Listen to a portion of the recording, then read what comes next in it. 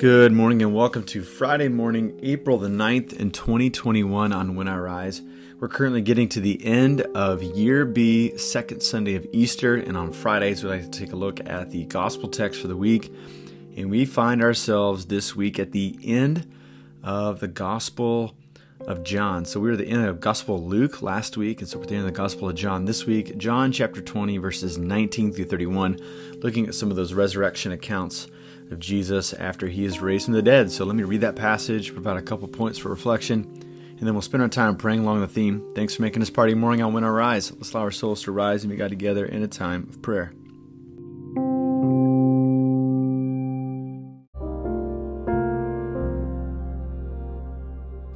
John chapter 20, verses 19 through 31.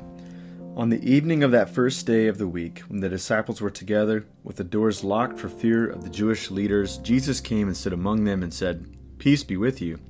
After he said this, he showed them his hands and side. The disciples were overjoyed when they saw the Lord. Again, Jesus said, "Peace be with you. As the Father has sent me, I am sending you."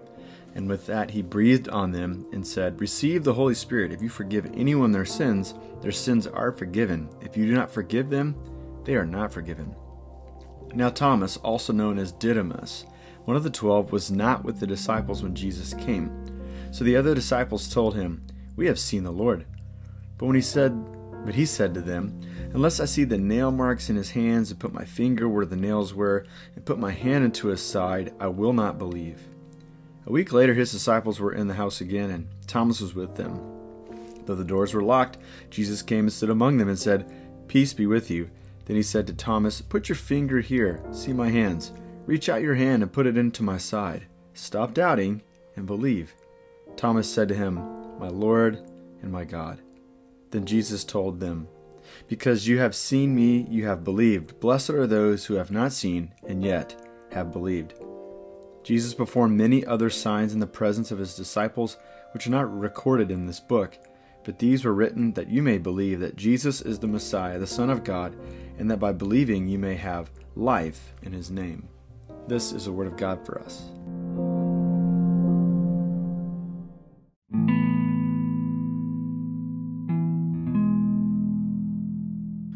I think all of us have had those coaches or teachers where we just got this sense where they knew this stuff, but maybe they couldn't actually do this stuff, right?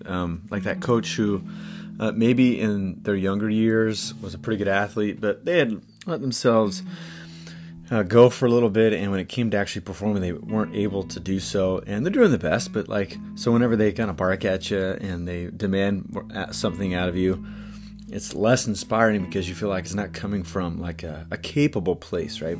I always knew that if I was going to coach my son Ezra's team, that I wanted to get in there and do the thing with him. And so whenever we would do the exercises of the practice or whatever, I would get out there and run with them. I never wanted to say, "Hey, run laps," and just sit there and check my phone or something like that.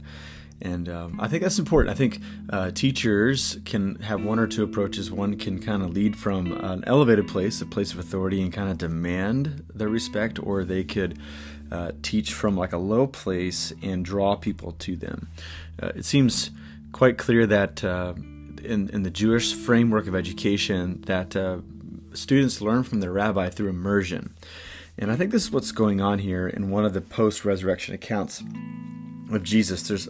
John's version of post-resurrection is so fascinating. There's so many stones to overturn. But I think this one, in reading all these verses together, show us a great reality. So in the first half of our verses this morning, Jesus appears to his disciples. And I want to say, and this is just me getting out on a limb here, that Jesus appearing on the other side of a locked door is not just something that helps fill in the setting, but it also serves as a metaphor. I think John does this again and again. I think he does this particularly in John chapter 4, when Jesus goes to speak to the woman at the well.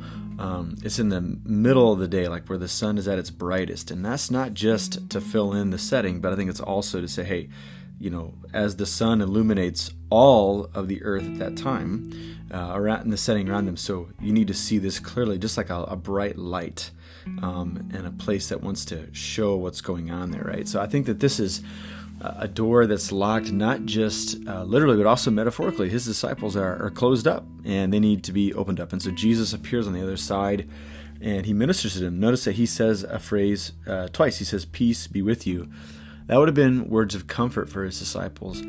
Jesus is facing them for the first time after they all abandoned him at the cross. And so Jesus could have said, "Man, I told you so. You guys are no good, lying, cheating, scoundrels. I cannot believe I continue to bear with you." No. What does he say? Jesus says, I could point my finger and say, "Hey, I told you so."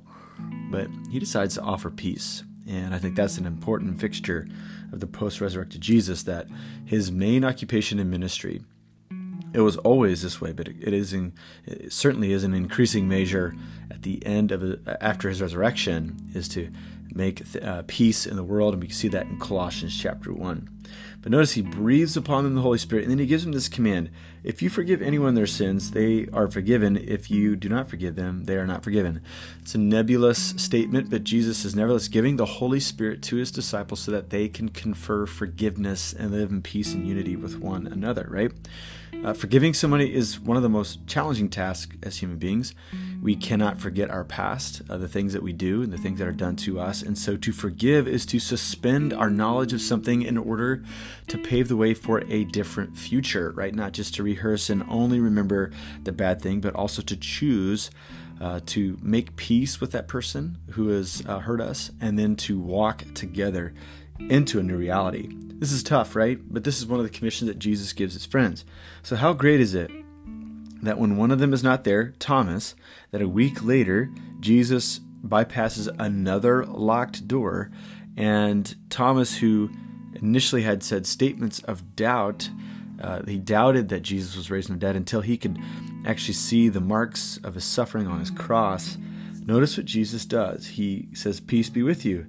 And then he allows Thomas to put his finger in his hands, to reach his hand into his side, and then he gives him the admonition to stop doubting and to believe. So here's Jesus. He gives the command, forgive.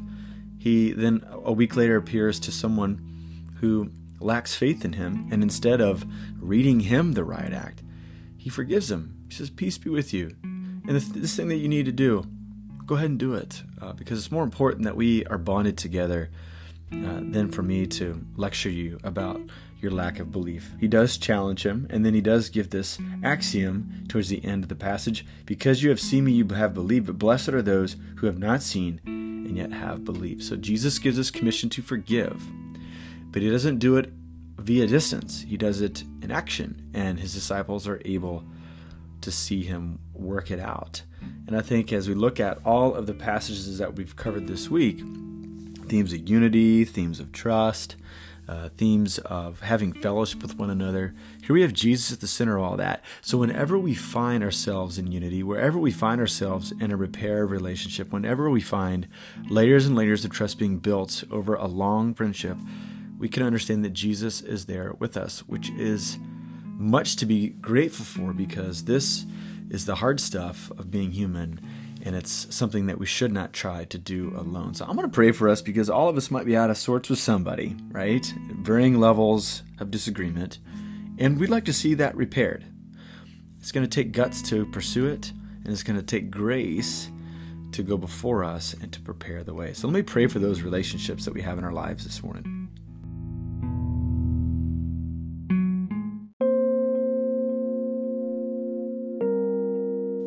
Father, Son, and Holy Spirit, I thank you that you're a God who goes before us. You went before us and you pursued us unto salvation. You go before us and making a way for us through a sacrificial death on a cross and being raised from the dead. And you go before us to prepare a place, a renewed heavens and earth, where we get to dwell with you for ages upon ages. And we understand that the narrative arc of this journey now is towards repair and forgiveness and hope.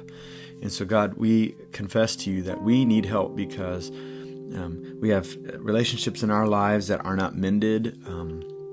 There are wounds, there's hardships, there's perhaps even a bit of perceived danger with some people that are close to us in our lives. And so we are paralyzed by fear at times in seeking to repair relationships. But I thank you that you still pass through locked doors and barriers, that you still confer upon us the ministry of forgiveness, and you still implore us to do our best with your grace to try to repair relationships around us. And so, God, each of us have one that's particularly fresh and tender to us, a relationship. Maybe it's with a sibling, perhaps it's a peer or a coworker, whatever it might be. God, we need your help today. And so, God, I pray that you'd be with us as we take our first step of faith towards repair.